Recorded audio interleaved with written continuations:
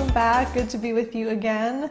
We are in week 9, so close to the end. It's been such a fun opportunity for us to be a part of this with you. So thank you for trusting us with this training and for being a part of it and sticking it out to the end. And we have seen such encouraging things from your videos and from our time with you. So we're really excited for everything that has happened with you and your family and your children. So moving into week 9, we will start with the rules of thumb as always, and there are 2 today. So the first is, when there are no limits, there is no security.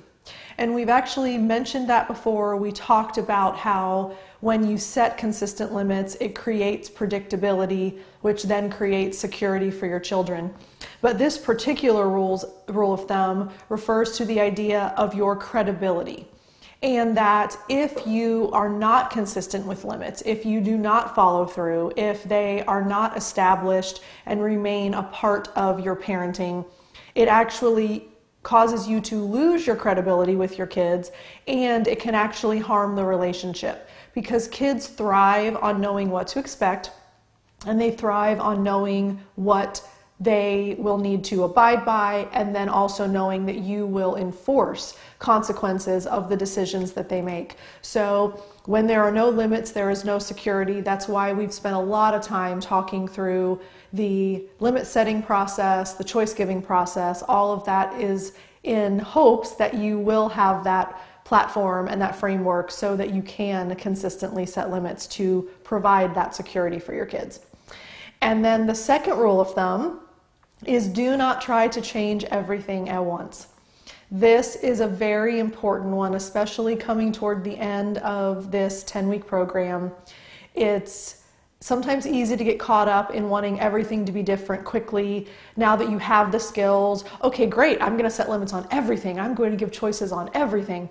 And you don't want to overwhelm and overload your kids. And we obviously want, and we have been all along, to focus on big issues that mean the most to your child's development of self-esteem and self-confidence and self-worth and feelings of competence and usefulness. All of the last 3 weeks, starting with esteem building responses in 7, moving into the encouragement phrases in week 8, even going back to the end of choice giving and how that is empowerment choices.